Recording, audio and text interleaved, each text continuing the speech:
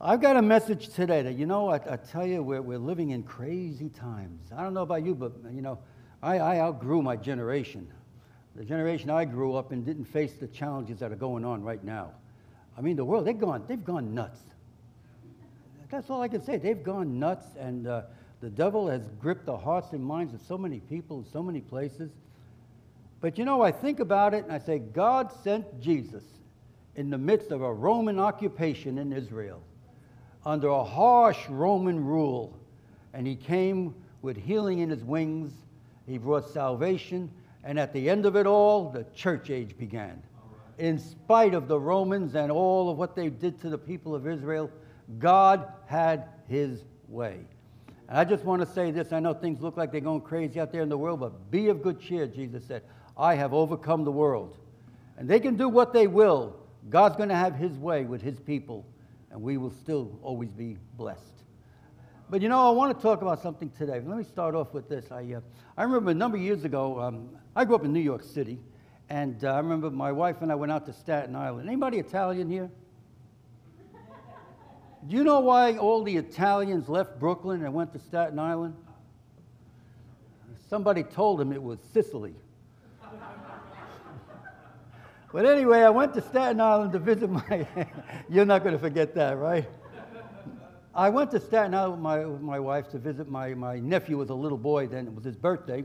And while we were outside with my sister, and my nephew was little, and his sister was a little girl, and I saw these young fellows come walking up to us. I knew what was going on. They had their little watchtower pamphlets. They were Jehovah's Witnesses. And they came up and they started to throw their pitch at me. I didn't let them go too far. And I said, hey, you guys, they were very young, these young men. And I said, they were so young they didn't even know how to tie a tie very good. And I said, hey, you guys are Jehovah's Witnesses, aren't you? Oh, they said, yes, we sure are. I said, what do you know about the 7 redemptive names of Jehovah? That was it. They had nothing to say. They had no idea what I was talking about. They never said another word. And so I rattled off the names of the 7 redemptive names of Jehovah. I'm sure that many of you know the 7 names of Jehovah. But if you don't, you're going to find out today. Those of you watching online, wherever you are you're watching, I'm glad that you're watching because you're going to hear some things here too. And so I rattled off the 7 redemptive names of Jehovah. They just walked away from me.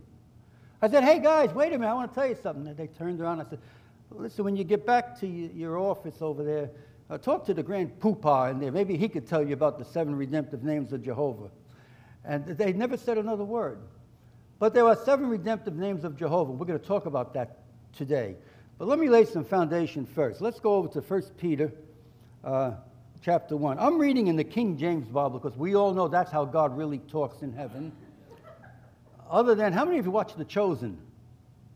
Any of you? Yeah, they don't have British accents in there. Isn't that pretty cool? They actually sound like they're in the Middle East, in Israel. And but I'm in the King James Bible today because I just kind of like the way it flows. I'm old school. Don't you remember when it was a sin to read anything but the King James? I remember I said to somebody, I had a New American Standard. I said, yeah, Hebrews 11:1, yeah. Now faith is the assurance of things hoped. And the woman said, substance. I said, yeah, now faith is the assurance, substance. And she kept saying substance, but in a sense, she was right. But it is. Faith is what we have. That's the substance of what we're going to hope for. Hope is future. Faith brings it in. Amen. What was that guy's name used to sing with you guys down there? Oh, Philip. He always used to say, keep the switch of faith turned on. And he'd go like that. How many remember that guy? Yeah, keep that switch of faith turned on. We're going to keep the switch of faith turned on today. Amen. The world can go nuts if they want to, but I'm not going to go nuts with them, and neither are you, because you know better. Amen. You know God. And when you know God, you've got the mind of Christ, so you're not out of your mind. You got the mind of Christ now. Amen. But let's go to 1 Peter chapter 1, verse 16. I want to give a little foundation first, because I got somewhere I'm going to go with this today, and it's going to be easy. Verse 16, we're going to read verse 16 through 19. We have not followed cunningly devised fables when we made known unto you the power and the coming of our Lord Jesus Christ, but were eyewitnesses of his majesty. For he received from God the Father honor and glory when there came such a voice to him from the excellent glory, "This is my beloved Son, in whom I am well pleased." Peter is referencing the Mount of Transfiguration, if you recall that. "And the voice which came from heaven we heard when we were with him in the holy mount. We have also a more sure word of prophecy, whereunto you do well that you take heed as unto a light that shineth in a dark place, until the day dawn and the day star arise in your heart." What he's saying here, we have a sure word of prophecy. You know, we're going to be in the Old Testament today, in most of everything I'm going to talk about. But, you know, if you know, the Old Testament is the New Testament concealed. And the New Testament is the Old Testament revealed. They're very interwoven. You know, I remember I was talking to a rabbi, and he was a young man, and I said to him, you know, is anybody Jewish here? By origin? No? Okay. Well, anyway, listen to this. This will help you in talking to Jewish people about Jesus. And I said to him, I said, well, actually, I was talking to one of his men from his congregation, and I said, well, then I did talk to the rabbi. Let me just go right to the bottom line on that. You don't need the whole story. And I said to him, I said, Rabbi, do you know what Israel really is? Now, you say a statement like that, a question like that to a Jewish person, I don't blame them. They get a little, okay, what are you going to tell me? You know, are you anti-Semitic here? You know, did I say it right? And, you know, anti-Semite? Semite. Okay. And so I said, what, do you know what Israel really is? And he just looked at me, he paused, he said, what? I said, it's God's thumbprint on the world. It's where he made himself known to humanity. And he lit up. He said, oh my goodness. It's not supposed to do that. Don't they know him in church? And, you know, it's where God made himself known to humanity. And that's the very realism. We, you know, I've been around a while, and some of you that are more closer in my age, you know that the Jewish community and the Christian community is coming together more and more. More and more. When I was a young fellow, you know, there was almost like a disdain for Jewish people, but not anymore. Well, that's changed a lot. It's a beautiful thing. You know, to us, Jesus is coming back. To them, they're still waiting for him to come. So together, we're all going to be happy when he comes. Amen? And, you know, but the Old Testament tells us things that through the light of the New Testament and the Holy Spirit in us, we see things that they did not see. And so we see things. Let's go over now to 1 Corinthians chapter 10, if you would, please. And in 1 Corinthians chapter 10, and we're going to look at verse number 11. And here we see, now these things, now the Apostle Paul is writing about some of the things that went on in the Old Testament, some of the good things, some of the bad things, but we want to learn from people's mistakes. It's better to learn from someone else's mistakes. Did you know Bo Moffitt? He was the dean when I was at Rhema. When were you there? Early 80s. Yeah, I graduated in 85. And he taught Life of Christ and I think a couple of other things. And he made a statement one time. He said, it's good to learn from other people's mistakes, better than yourself, because the school of experience is the best teacher, but the tuition is the highest. And we could learn from the mistakes of those before us. Can you say amen to that? Amen. And, you know, we follow the Word of God, and we don't have to make the same mistakes that others made in other times. And so he's mentioning some of the pitfalls that they had, and they suffered consequences. But then he sums things up, and in verse number 11, the Apostle Paul tells us, nay, now all these things happened unto them for ensamples, or examples, that are written for our admonition, upon whom the ends of the world are come. Meaning we can look back at some of the things that happened to them and learn from it and say, don't do that. Because if you do that, this is what happens. And it's not that God is doing it. Sometimes we are the victims of our own bad choices. But aren't you glad you got the mind of Christ? You don't have... You know, I tell you, you know, we get so much smarter when we get saved. We're smart enough not to go to hell anymore.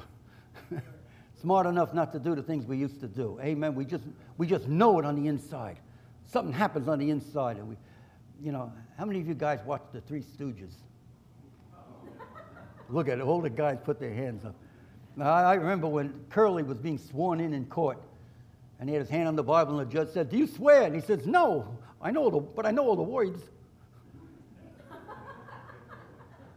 I got saved, and I could not utter those words ever again. Far be it from me. I said, my gosh, I can hear those words on the inside of me. I know what they are, but I refuse to let that kind of stuff come out of my mouth ever again. Because God, He starts doing a cleanup on us. And so we see here that, we can learn from their mistakes. Let's go to another place in Scripture. Let's go to Romans chapter 15. And then we're going to get to where we're going to go today. Romans 15 and verse number 4 tells us, "For whatsoever things were written aforetime were written for our learning, that we through patience and comfort of the Scriptures might have hope." Amen. So we can look to the Word. It directs us. It guides us. It comforts us. It strengthens us. It enlightens us. It lifts us up. It makes us glad. Right? I was glad when they said to me, "Let's go to the house of the Lord." We're going to go, let me tell you the 7 redemptive names of Jehovah. Then we're going to get into where we're going to go. You are not going to forget this message. Like I said, you can forget me, but don't forget the message. Don't forget what you're hearing out of this today. I didn't make this stuff up. I heard this message like 40 years ago, Pastor Shelley, and I took notes. I preached this message in our church. About every 5 years, you can bring things back because you have new people. And I would go like 4 or 5 weeks on this topic. But, after I retired from pastoring, I said, I'm going to go places, be a one-time shot. I was able to condense a lot of stuff down and hit the high points. You know what I'm saying? The 7 redemptive names of Jehovah. Well, the redemptive names of Jehovah, there's 7 of them. 7 is the number of completion. It's a number of fullness, and it's God's number. And it's the 7 redemptive names. The 7 redemptive names of Jehovah talk about the nature of God in His dealings with us. And it's all good. It's all good stuff. If you know the 7 redemptive names, you know what they are. But if you don't, take a listen. Jehovah Ra'ah, R-A-H. That is, the Lord is my shepherd. Okay? Second name, Jehovah Jireh, my provider. Third one, Jehovah Shalom, the Lord is my peace. Number 4, Jehovah Sidkenu, the T is silent, T-S-I-D-K-E-N-U, the Lord is my righteousness. Okay? Number 5, Jehovah Shammah, the Lord is there. He's ever present. I remember when my wife and I and our family moved back to New Jersey, and Pastor Shell, you know Bob Yandian? I was with his church for many years, and he was my pastor. And when we moved back, and we moved up to New Jersey to pioneer a church, he sent me a card. And the front of the card said, Jehovah Shammah, the Lord is there. And on the inside, he said, Joe, the same God that was with you down here in Tulsa is with you in New Jersey. Amen. And so I always remembered that he took the time out to send me that card. Number 6, Jehovah Nissi, N-I-S-S-I, the Lord is my victory. Sometimes it's also called the Lord is my banner. And number 7, Jehovah Rapha, R-A-P-H-A, Lord is my healer. We're going to look at something today. We're going to go to Psalm 23. And in Psalm 23, all of the attributes of the 7 redemptive names of Jehovah are found in Psalm 23. My desire for you is that you'll never look at Psalm 23 the same again, because it's jam-packed full of God's promises to us. And, these were promises to them. King David wrote this. It's called the Psalm of David. And, in the Old Testament, the prophet, the priest, and the king, the Holy Ghost came upon them. But we have the Holy Ghost in us. Right? He's in us. We are filled with the Holy Spirit. We're not covered with the Holy Spirit. We're filled with the Holy Spirit. And as I look at this thing, I see here that as the anointing was on him to write this, and all of what he wrote in this, it's kind of prophetic in a way, Psalm 23, based on the nature of it, because You know anything about Old Testament prophecy? There was usually almost like an immediate manifestation of the things that the prophet said, but then there's the law of double reference, where down the road something else is going to happen similar. And we could look back at things in the past and say, well, Ecclesiastes 1:9 says that which once was will be. And it'll come back again. But the promises of God don't fail. And God does not withdraw them. What was that song? God is God, and he don't ever change. And it's not good grammar, but it makes good sense. I know God is God, but he don't ever change. I used to love that song. I said, yeah, God is still God. And you can't take that away from him. There is no other name. In fact, you sing and tell you about Emmanuel. It's God with us. That's the Jehovah Shammah there. And you sang today about the name of Jesus. Do you know Rodney Lloyd? You know Rodney Lloyd? He was a pastor at a church when I first got saved down there in Tulsa. And the first time I ever went to a church such as this, and Rod he's a Rhema grad himself, and he taught on the authority in the name of Jesus. Well, I about jumping over the seats in that place. I wasn't even spirit-filled yet, but I was electrified at the power in the name of Jesus. I'd never heard the likes of that before. And man, when I left, my wife says, you were getting excited. I said, oh man, was I getting excited. Did you hear that stuff? And he was telling these stories and these testimonies about how just the mention of the name changed things. Changes you, changes me. Praise God. So we're going to look at the 7 redemptive names of Jehovah today. And Psalm 23, verse 1. The Lord is my shepherd. Jehovah Ra'ah. He's there. Now, a shepherd was an interesting man in the Old Testament because they lived with the sheep. They literally lived with the sheep 24/7. The shepherd did not leave the sheep. He stayed with the sheep. He was faithful to the sheep. He provided for the sheep. He fed the sheep. If an animal came around, he had that long staff with a hook on it. And when they came by, he'd hit them, he'd whack them, he'd get rid of animals that were coming in, going after the sheep. But if a sheep went astray, veering off, the other end had that hook, and he would just put it around his neck and just turn him. And the sheep always walked in the direction that he was looking in, so he would just turn their gaze back. Here they are. Here they are. Here's the rest of them. Come on. And they just turned them, and the sheep would walk back in and be with the rest of them. So the shepherd was always there with them. The shepherd loved the sheep. And David's saying, the Lord is my shepherd. In pastoring for 32 years, there were lots of times I had to look to the Lord and say, you are my shepherd. You're looking out for me. You're going to show me the way to go. Because in pastoring, there's a lot of challenges, but the rewards are great. I don't miss pastoring in a sense, because all the paperwork and all that stuff, but I miss the people. Because what is a church? It's people. God brings people in from every walk of life, every different place. He brings you together and makes you family. Kitty and I went to England once. We were invited there. We went there for a whole week and did a healing seminar. And I instantly felt at home with all them British over there because they were believers. There was an instant bond. In fact, their bass player, he played a bass left-handed. I said, hey, you play like Paulie. Paul McCartney played a bass left-handed with the Beatles. He said, oh, I sure do. And, we went over there, and there was an instant bond with these people. See, because the Word of God says that where 2 or more are gathered together in His name, there I am in the midst. So when you get around other believers, something happens.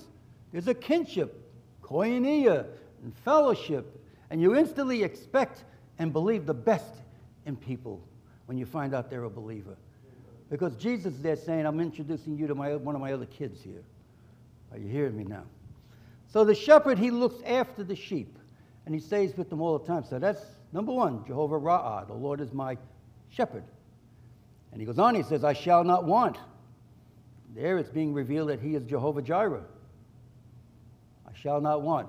But my God shall supply all my needs according to what? His riches in glory in Christ Jesus. By the way, I'm sure that you would ask the question, but that first day that we went to that church, when they took up the offering, I was totally taken by it, in a good way. When we got in the car to go home, I looked at my wife and said, we're going to start that giving, tithing thing that he talked about. I said, she said, Joe, we owe money. We got some debt. I said, I can't not do what God wants. We have to do this. You know, we got out of debt in less than a year, and I don't know how it happened, but it happened. We lacked nothing. I had 3 young children. They lacked nothing. God supplied everything that we needed all the way through that, and we got out of debt. And that was a good thing. But he's our provider. He's the shepherd who provides. The shepherd made sure the sheep were fed, made sure their needs were met, made sure everything that they needed to have, he provided it for them. Because sheep, what could they do? Just follow the shepherd and receive. Hello. Follow the shepherd and receive. I kind of like that idea. Just follow the shepherd. Amen. And so here we see, I shall not want. You know, I remember when Kitty and I first started on our church, and the Lord had me to quit my job. I didn't want to quit my job. I worked with American Airlines for almost 18 years, and I remember when we knew that we had to go back east and pioneer a church, I said to my wife, we had already ascertained that God wanted me to leave the job. But I said to my wife, I said, you know, honey, we got 3 little kids. You know, I could transfer back with American Airlines. I could work the night shift and have all the free time we need. And she looked at me and said, what did God tell you to do? I said, what did he tell you to do? He said, the same thing he told you. God wants you to leave the work. I said, okay. All right. So I prayed about it, you know, and the Lord reminded me, go ahead. Don't worry about it. Well, we did. I resigned. A wife and 3 kids. I don't recommend that unless you got an email from God telling you to do it. My wife, we were convinced this was the way to go. And I never forget, at the end of the year, we got with our accountant and showed him, you know, I don't hardly make any money, you know, gee whiz. But yet every need was met. And at the end of it all, he said to me, my accountant said, I don't know how you made it this year. I mean, you practically got no money. How's everything at home? I said, fine. He said, the kids okay? I said, yeah. We even had them in private school. Yes. We even had them in a Christian school. And God was there all the way through it. He's our shepherd. He was our provider. And God has been faithful. He is faithful. He's faithful and true. He'll never leave you or forsake you. He won't leave you as orphans. Whatever it is that's going on in your life, he already knows about you. You know, God is not surprised by your troubles. And I can't emphasize that enough. He knows what's going on. And I wake up in the morning now. Anybody ever watched the show? Forgive me. You ever watched the show Kramer? He was in the program. His name was Dr. Fraser Crane. He was a psychologist, you know, and he needed one himself, by the way. But anyway, something had happened, and he was going to pray. And he said, "Well, dear Lord, I come to you with a prayer need. It's me, Dr. Fraser Crane." Telling God his name. I wake up in the morning, I say, "Good morning, Father, it's me." My kids call me on the phone, I know it's them. They call me on the phone, "Hi, Dad, hi, Vicky. Hey, Dad, hey, Mark, what's up?" I know them, they know me. So I get up in the morning, I say, "Good morning, Father, it's me." Anybody here watch the movie Fiddler on the Roof? Hey, I'm like that guy in that movie, Tevier. I'm always talking to God. You know, I'm always talking to him. He listens. And so, you know, here we see that we shall not want. Now, verse number 2, he maketh me to lie down in green pastures. He leadeth me beside the still waters. And we look at that in verse number 2, the still waters. He leads me in the path of, he maketh me to lie down in green pastures. Psalm 23, so often they use it at funerals because he maketh me to lie down in green pastures. You know, you're looking at this cemetery with all the beautifully cut grass and, you know, yeah, we're going to lay you down. No! Psalm 23 is for the living, not for the dead, for the living. And as long as you're living and breathing, these things are yours and mine to have from God and be thankful. You know, the best prayer is prayers of thanksgiving. I tell you, you know, just not for everything, but in everything. I look the devil square in the eye and I praise God in spite of what he throws at me. Because he doesn't know what to do with a praising saint. He can't handle you. He expects you to fold like an old suit, you know? He expects you to give up and quit. No. Let him know from the beginning that when he messes with you, he's messing with the wrong guy, the wrong lady. That he's got a fight cut out for him. You know what? And after a while, he'll know better. Oh, he'll try. He'll sneak in the back door here and there, but surprise him and praise the Lord. I remember I used to work on the job. My friend back there, he works with American Airlines. I remember working on the job down in Tulsa, and we were all working, and the guys was, you know, you put just a whole bunch of men together, and they're going to let the language fly. So they'd start in, and all of a sudden, I would get a Holy Ghost praise attack. And I'd be working, and all of a sudden, I'd say, glory to God. Hallelujah. I praise your name, Lord Jesus. I bless you. You know, they all would go take a coffee break when I'd start that. And they'd walk away, and I'd say, yeah, that'll teach them. Don't talk like that in front of me. Because they start talking like that in front of me, I start praising the Lord. And they can't fight it. They can't fight it. Praising the Lord is a weapon. Wow. And so we see here, he makes me to lie down on green pastures. Here it is. He leads me beside the still waters. Okay, he leads me beside. There's that shepherd role again. Here we're talking Jehovah Shalom. He is our peace. Because sheep grow large amounts of wool. And if a sheep goes in running water, he will drown. All that wool gets wet, it weighs him down, and down he goes. But the shepherd knows better. He says, I'm going to take him someplace where the waters are peaceful so he can drink. And I could watch them, and they're not going to fall in. They're not going to drown. God will never lead you someplace that will be dangerous for you. If you find yourself in a dangerous place, trust in the Lord with all your heart. Lean not on your own understanding. You know, when I leave the house, no matter where I go, I pray in the car for traveling mercies. I don't care if I'm going to CVS. Traveling mercies. Father, help me to be alert to other drivers and that they would be alert to me. Amen. So I'm driving up here yesterday, you know, and it's at the Massachusetts Turnpike, and big 18-wheeler is in the center lane. I'm going to pass him on the left, but I just felt inclined or led. Don't pass him. All of a sudden, he came right into my lane. He would have knocked me flying. And he just came into the lane, passed up some car, and he pulled back in again. You know what I did? I said, thank you, Father. You made me alert. And I said, obviously, he didn't know I was there. Obviously. But thank you that you alerted me. Don't try to pass them yet. Because they usually don't go in that left lane unless they have to. And he felt he had to. He obviously didn't look first. I don't hold it against him. I trust God. And I was happy that God put the brakes on me. Slow it down a little bit. You don't have to pass them yet. And I saw that. I instantly gave God the thanks. Are you hearing me on that? And you know, and he is our peace. And you know, and he gives us peace. So he lies us peace. He makes me to lie down in green pastures. He leads me beside the still waters. So, you know, he wants you to have his peace at all times. He is our peace. He doesn't just give us peace. He is our peace.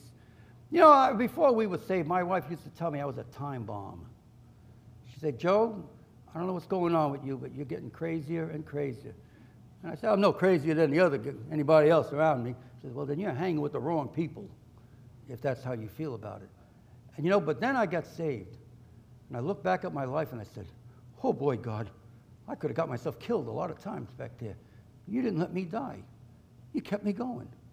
And I had his peace just settled in. I said, oh, wow, this is awfully wonderful, if those two words can be blended. It was amazing. But he is our peace. And here it says here, he makes me to lie. He leaded me beside the still waters. He doesn't want to lead you into a storm. And if you do get into a storm, he'll calm the storm. Jesus calmed the storm, right? God parted the Red Sea for the children of Israel. You know, you run up against an obstacle like that, but God. 45 times you can read that in the Bible, but God.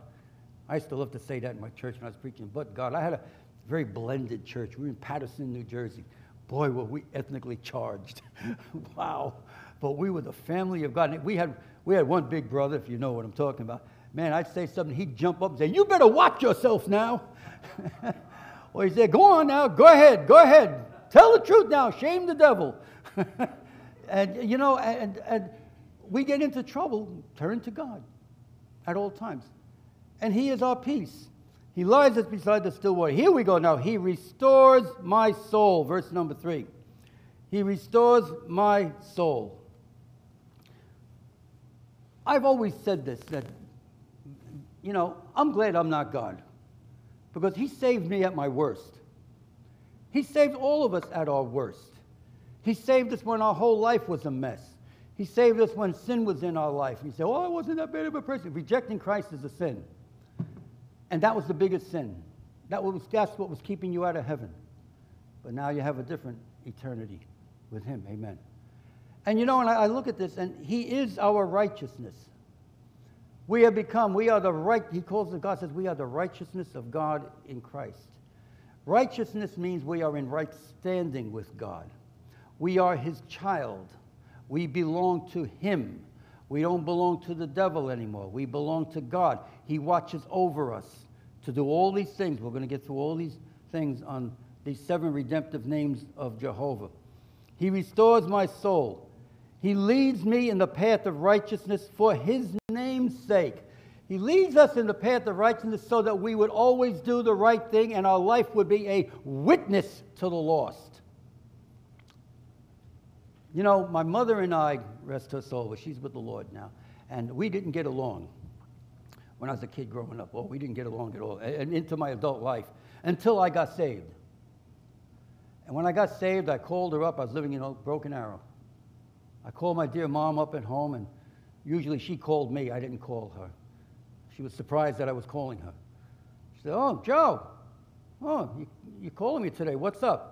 I said, Ma, I need to tell you something. She says, yeah, is everything okay? The kids, oh, yeah, we're fine. I said, I just want you to know that I got saved. Now, she was a Catholic. And she said, so what does that mean? I said, I accepted Jesus Christ. I'm considered a born-again Christian now. She says, all right. So what are you telling me this for? I said, I don't know, Ma. All I know is I wanted to call you and tell you that I'm sorry for not being a good son all these years. And I give you my promise, I'll never give you another minute's worth of grief the rest of your life. I thought I lost my connection. I said, hello? Oh, yeah, I'm here. She said, oh, okay. She didn't know what to say. Well, and the long and short of it is, a couple of years later, her and my father came to visit us, and they both got saved and filled with the Holy Ghost. And she said, Joe, we were with you and Kitty for a week, and only God could have done to you and her what he did. We want what you had. And if Jesus Christ is the answer, we wanted him. They got saved. And my father got healed, and my mother went to prayer and healing school. That whole week got healed of arthritis. Yeah. She wasn't even saved a week, and she was a baby Christian, man. She's going to eat up everything that comes. And so, you know, she ended up giving her life to Jesus. But he restores my soul. You know, I was a pastor for 32 years. I asked the question, but don't raise your hand. You know, we've all sinned since we got saved, one way or the other, in thought, word, or deed. We've all blown it somewhere along the way. And that's why we have 1 John 1:9. If we confess our sins, he's faithful and just to forgive us of our sins and cleanse us of all what? Unrighteousness. Unrighteousness. So he leads me in the path of righteousness for his name's sake. And then chapter 2, 1 John 1 says, my children, I write things to you that you sin not. If any man does sin, we have an advocate with the Father, Jesus Christ the righteous. Notice, he's addressing that we have sinned, but he's calling us children. Children. We are his children. And I can remember pastoring, you know, every once in a while, one of the men would approach me and say, hey Pastor, can I see you this week about something? I said, sure. And we'd make an arrangement, and then he'd come and meet me in my office. And, you know, I have an opening prayer. And I said, okay, what do you want to talk about? And they would just look at me. And then they'd hang their head and tell me about something that they either said or did that they are very ashamed of. And I'd look at them, and to see a grown man sit there and start crying. Why are they crying? Well, the Holy Spirit is in them. They know they did wrong. And I tell them, look at me. I can't, Pastor. I can't even pick up my head. Come on, my man, look at me. They look up at me and they say, you know that God saved you at your worst, right? Yeah. Look what I did, man. Yeah, I know. And I would tell them about 1 John 1:9, 1 John 2:1. And I said, but God saved you at your worst.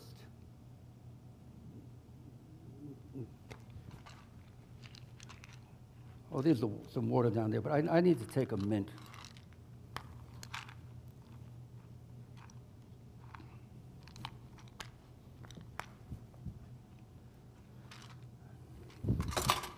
I'm sorry.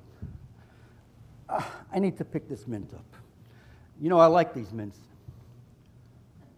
I really like them. I buy these all the time. You know, this thing fell on the floor and everybody's walking around up here with their shoes. But I really like this mint. I mean, I could just take another one out of here, right? I mean, after all, I have about 99 more of them in here. So one fell. What do you do with the one that fell?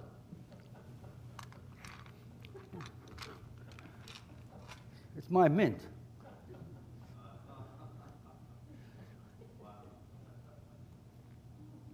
God don't turn the other way when you mess up.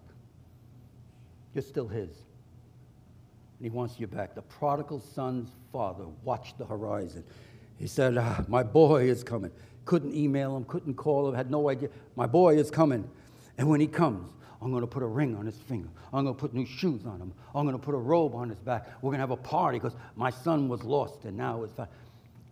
What did Jesus say? He had all those sheep. He goes after the one that strayed, puts it on his shoulder and brings it back into the fold. Always go to God first if you've messed up because he's waiting for you. You're always his child. And so we see here that he restores our soul. He leads us in the path of righteousness for his name's sake. Verse 4. Yea, though I walk through the valley of the shadow of death, I will fear no evil, for thou art with me. Thy rod and thy staff, they comfort me. What is the valley of death? In this world we live in. My gosh. I don't watch the news anymore because it's all negative. I have certain sources that I go to get something reliable, but they don't tell the news anymore. Everybody's an expert. They all have an opinion. They're all commentaries, is what they give you. I don't need to hear everybody's point of view. Everybody's got an opinion, just like everybody's got a nose. You know? And I don't watch the news anymore because I say, it depends on who I'm watching. I'm going to get their point of view. And you know, and I look at this here, and I say, the world is in trouble. But the Word of God says, yea, though I walk through the valley of the shadow of death, I will fear no evil, for thou art with me. Oh, he's Jehovah Shammah. He's with you. Shadrach, Meshach, and Abednego, right? They wouldn't bow down. They said, we're going to throw you in the fiery furnace. You say, why didn't God deliver them from it? He went in the fire with them. He was with them. Old Nebi, he looked in there. He said, whoa, didn't we throw 3 men in there? I see a 4th man, and he got a revelation. He looks like the Son of God. Even that old heathen recognized God when he saw him. And he called them out. They were tied up, bound, the Bible says. They weren't just had their hands and feet. No, man, that ropes were around them. They couldn't move. It was so hot. The men that threw them in, they died from the heat. And he called them, and they came walking out. The ropes were gone. They didn't even smell the smoke. You know, and I look at that, and I say, my gosh, isn't that absolutely amazing? So verse number 4 there, verse number 5, verse number 4, I walk through the valley of shadow, thou art with me. God is with you. Jehovah Shammah. No matter where you go. I always used to say, God is not afraid of a good fight. And that's why the Bible tells us to fight the good fight of faith. Right? Why do we fight? Because we know we have the victory. We're getting to that one. We're getting there. So we see here, Jehovah Shammah, he is always with me. And he goes on and he says in here, in verse number 4, thy rod and thy staff, they comfort me. There it is again, they comfort me. That peace, Jehovah Shalom, God of peace. Even the Jews today, they greet each other with shalom. And when they part, they say shalom. Like Italians, they say ciao. And then when you leave, they say ciao. You know, where I grew up, they said, hey, forget about it. You know, hey, forget about it. How you doing? And, by the way, I was a Yankee fan. And I remember when the Sox were beating them in that 7th game in the playoffs, my heart started pounding. And I said, wait a minute, I'm not that big of a Yankee fan. I found I was drinking too much coffee. But anyway, that's history. But you know, and he is our peace. And so he says in here, though I walk through the valley of the shadow of death, we're walking in this life, I will fear no evil for thou art with me, Jehovah Shammah, thy rod and thy staff. And we talked about the rod, what it does with the shepherd. He protects us. He comforts us. He is our comfort at all times. And he is our peace. Verse number 5. Verse 5. Thou preparest a table before me in the presence of mine enemies. Thou anointest my head with oil. My cup runneth over. I remember when I was going to Rhema. And it was coming up on 2nd year. And I used to put in paperwork every month to request to work the 2nd shift. And because I needed the mornings off. We had school every day. And so one of the guys on the job walked up to me one day and says, hey, Joe, the manager, he mentioned his name, put a notice up on the bulletin board down there. Read them and weep. I said, what are you talking about? He says, go down there and read it. So the manager put something on there that no one can just ask to work a certain shift unless you have someone you can swap with. I said, oh, gosh, I need 2nd shift every day for the next year. I'm going to Rhema. So I thought, well, let me talk to the manager personally. And he was always walking around. He was always there. So it wasn't easy to find him. So I found him. I said, can I walk with you? He was walking. I said, can I talk to you about something? He said, yeah, sure. So I told him, I said, listen, I go to school every day, and I need to work 2nd shift. It's not that easy to find someone to swap. He says, well, you know, you saw the notice I put up on there. You know, find somebody to swap with you, and you got it. And then he kind of stepped it up to walk away, meaning I don't want to talk about it anymore. And I stood there and I got convicted. And I realized I didn't tell him where I was going to school. I was afraid. I'm going to tell him I'm going to Bible school. What's he going to say? So I instantly repented. I said, Father, forgive me. That was a cowardly thing I did. I should not have withheld my plans that you gave me to him. I repented, and the man was walking, and he stopped. He turned to me, looked back at me. He said, where do you go to school for? I said, I'm going to Rainbow Oil Training Center, Broken Arrow, Oklahoma. I'm training to be a minister. He just looked at me. He said, you put in the paperwork, you got it. Just like that. Just like that. And I just looked at him. He says, and if anyone should ask you, how come you always have that 2nd shift, tell them to talk to me. So I looked at that and I said, oh my gosh. Oh my gosh. Thou preparest the table before me in the presence of my enemies. There were people on the job that wanted to see me fail in this whole thing of going to Rhema. And then they all saw that I had that 2nd shift all the time. Hey, Joe, how come you get study afternoons? I said, go talk to Mr. So-and-so about it. And you know they're not going to do that. And so I had this favor with God. But I recognized the weakness. I asked the Lord to forgive me, and bang, the favor of God was there. Did you hear what I'm saying on that? Instantly, his favor was on me. So he prepares the table before us in the presence of my enemies. Then he says, that's Jehovah Nissi.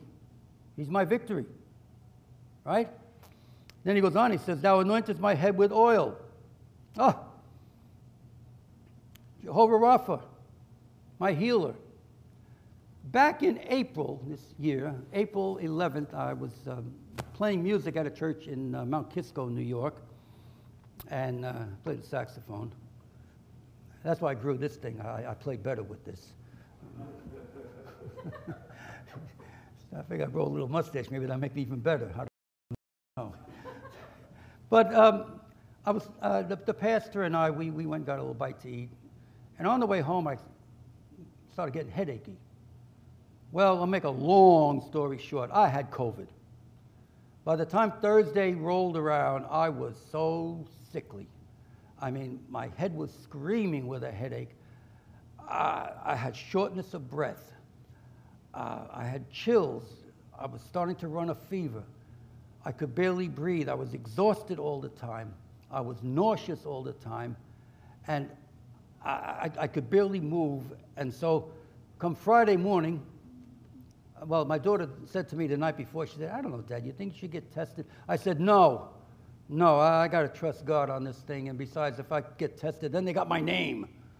And then I have to be quarantined. And they're going to track me on my phone. And they're always going to know where I am. And Big Brother is watching. You know, I'm not going to do that. And so Friday morning, I woke up. I could barely get out of bed. I was aches and pains all over, headachy, fever, chills, shortness of breath, no appetite. Everything was going wrong that could go wrong. I came down the stairs of my house holding on to the banister. I said, gosh, I feel like I'm going to fall. I was weak. I'm falling asleep, and I'm waking up because I can't. I'm trying to breathe. And 3 times I had the thought, go get tested, and 3 times I heard, don't do it. The 3rd time I said, okay, Father. All right, Lord, that's you. You got another idea for me on this. Okay, I won't go to get tested. So I got the TV on, had the Weather Channel. You ever put the Weather Channel on and you have no idea what they're talking about because you're not listening?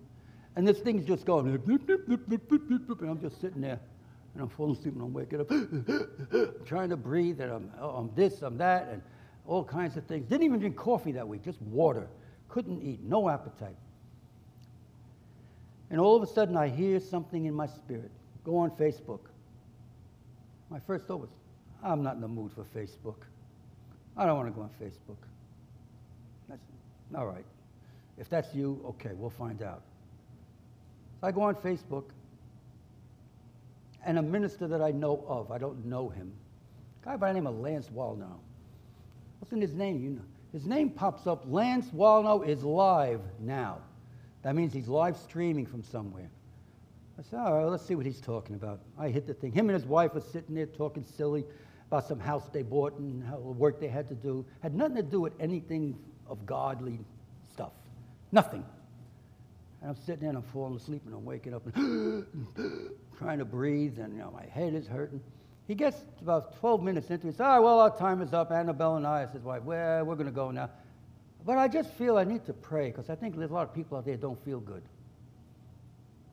And we know, he says, and we know God is our healer.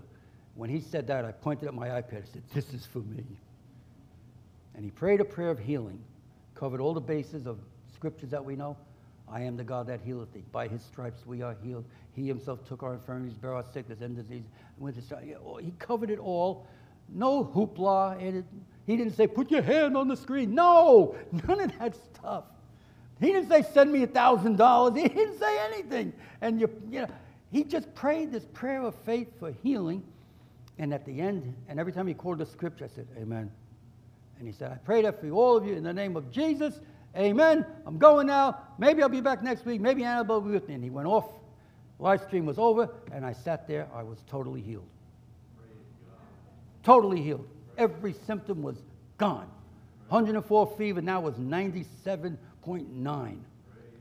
Everything was gone. He's our healer. He's Jehovah Rapha. He is our healer. And we look at this. Thou anoints my head with oil. We pray for the sick, right? We anoint with oil, and the prayer of faith will save the sick, right? We do this in our circles. The anointing of oil, representative of the Holy Spirit coming upon us and doing a work in us. And so we look at that. We see Jehovah Rapha is there. He's our healer. And then he reminds us again, my cup runneth over. He said, and by the way, I'm your provider. I'm your Jehovah Jireh on top of it all. Wow. And so we see that happening there. Verse 6, it wraps up. I love this. Surely goodness and mercy shall follow me all the days of my life. Wow, if we just read all of what we read, those are all good things that God wants to do in our life, isn't it? They're all good things he wants to do. And in this crazy world we're living in right now, we need the God factor to be exploding in us because the world, they're trying to go down and down and down. But listen, when the plagues hit Egypt, Israel was in Goshen. They got affected by the first 3 plagues and then nothing else touched them. Nothing else touched them. So maybe we're feeling some of the start of some things going on, but God. God's going to have the final say in this world and in our lives and in your life. He's going to have the final word. And so, we look at this, and he says, and I will dwell in the house of the Lord forever. What did Jesus say? Let not your heart be troubled. If you believe in God, believe also in me. In my Father's house are many mansions. If one not so, I would tell you. I go to prepare a place for you. And if I go, I will come and receive you to myself. He's got a place for us. Our Heavenly Father, our good shepherd, like the prodigal son's father. He had a place for the boy when he came back.